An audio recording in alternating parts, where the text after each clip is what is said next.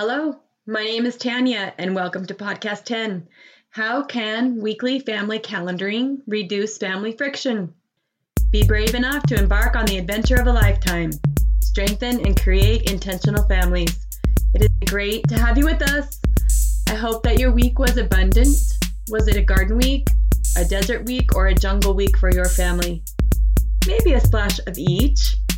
A half hour of family calendar is definitely a jungle experience when those sneaky jaguars can come out to play. Whatever your family looks like or feels like at any given moment is okay, and each is beautiful in its own way. We are here to strengthen the foundation of whatever type of family you have with what I call the foundational 5: balance, structure, faith, personalization, and practice. Last week, we discussed yearly family calendaring and the importance of planning family vacations. Strong families spend enjoyable time together, and they know that if they don't prioritize and schedule time together, it won't happen. Today, we are discussing how prioritizing a family weekly calendaring meeting will help reduce friction in your family. Think about your current family and how often there are scheduling conflicts. How often are there disagreements about uses of time, priorities, and transportation to each person's scheduled activities? Does any one person's schedule dominate the family calendar? Your family is your team.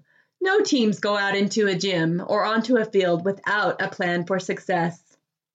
Today, I'm going to share with you how to reduce scheduling conflicts and how to balance each person's individual schedules together as a family.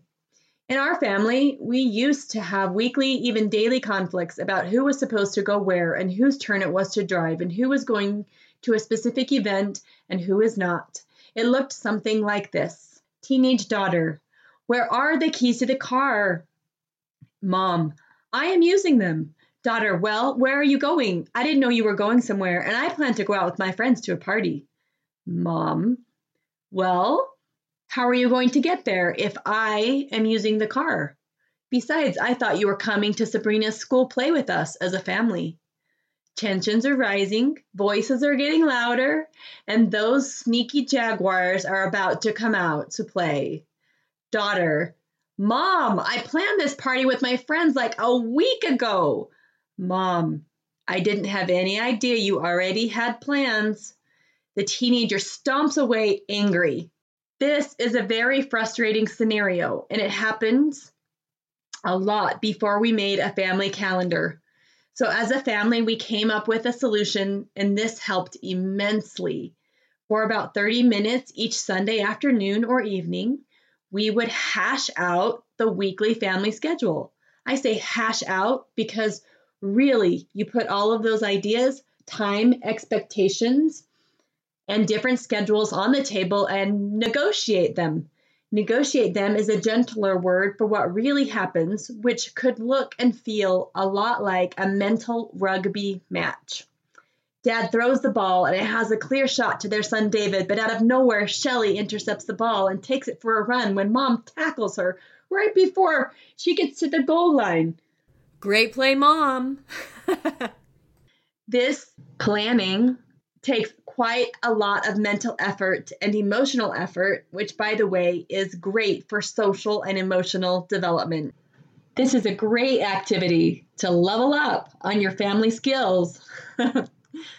This family meeting is a community effort. It takes a team and a great deal of patience and involves a lot of sharing, listening, cooperation, and communication. It would also be a great time to utilize the 5-step process of communication we discussed in podcast 6. Ask inquiring questions. 2, restate. 3, ponder. 4, breathe. 5, communicate. And then repeat. Elizabeth Saunders said in the Harvard Business Review, in my experience as a time management coach for many working parents, I've seen that there isn't one right way to keep track of your family schedule. But there are some basic principles that can guide you in setting up a system that works efficiently and effectively and helps you all to feel like you're on the same team. Each person in the family records their own family calendar when they are old enough to write, so that it is not just one person's responsibility to keep track of everything. Each person can choose their mode of recording according to their learning style, like we discussed in podcast 2. Is this family member an auditory or a verbal learner? Maybe linguistic or visual learner? Being responsible to record personal calendars helps individuals become responsible for themselves and learn how to make and keep commitments. There are several ways to record the information and decisions that are being made in this meeting. My husband likes to use Google Calendars. It has different colors for each family member. It's all color coordinated. I like to record mine on a paper calendar so that I have the big picture of the week and everyone's schedule, who was involved and who is going where. The teenagers who were beginning to create and be responsible for their own calendars use their phones to record the week's events. Some families with young children have a large whiteboard in their kitchen that they can write on each week, and this is a great visual idea. It is especially helpful for people who have ADHD or other time management issues. There are also specialized family calendaring apps you can purchase or download, which could be very helpful. Do whatever works best for your family priorities. Family calendaring helps families to meet individual and collective goals. It also helps families to prioritize time spent together, which is essential for strong and intentional families. In research on family calendaring at the University of Calgary, they stated, "It is vital to realize that the process and routines we present are by no means static and have evolved in many cases over the years of trial and error, repetition, and iteration. Family routines do not simply happen. Rather, they come about as a result of households trying to organize their daily activities." So be careful not to make the family calendar something that is poured in concrete. This would be just as harmful as not creating one in the first place. Reality still infiltrates, and sometimes new and unexpected plays crop up, and parents and children need to learn to be flexible and adapt and communicate when adjustments to the calendar are needed.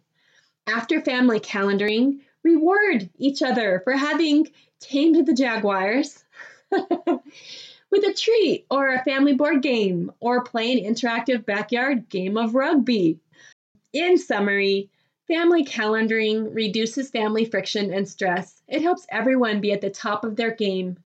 Even with our children now grown, my husband and I still have these important family calendaring sessions. It helps each member of the family know where other family members are at any given time. Weekly calendaring also helps families keep priorities and make goals for what they want to accomplish together. Family calendaring also helps improve communication and foster self-responsibility. Children learn to make and keep commitments, and consistency is the key. Intentional learning is goal-oriented and the active creation of knowledge. So in this podcast, I offer challenges and encouragement to help you create and apply knowledge.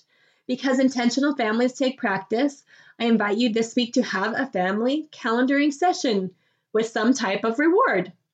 Be sure to involve everyone in the process so no one carries the stress or burden for everyone else. It is a cooperative, community, team-building experience. In future episodes, we will delve deeper into topics like family responsibility, counseling together, emotional intelligence, and family fun. I will release a new podcast every Thursday, so look for it on Spotify, SoundCloud, Google Podcasts, or Apple Podcast Connect. I invite you to subscribe to my podcast and share it with your favorite people. Send me your thoughts or questions you want me to address. Tell me what you would like to learn more about. Also, tell me what happened when you applied this principle in your family. Be sure to join us next week to learn about how to have family order and organization versus a pandemic of pandemonium. Remember the 5 foundational principles: balance and gymnastics, consistency and ice cream, faith and fight songs, personalization and power, practice and horses. Thanks for joining us today. Focus on the foundational 5 to strengthen and create an intentional family. Beware, it's a jungle out there.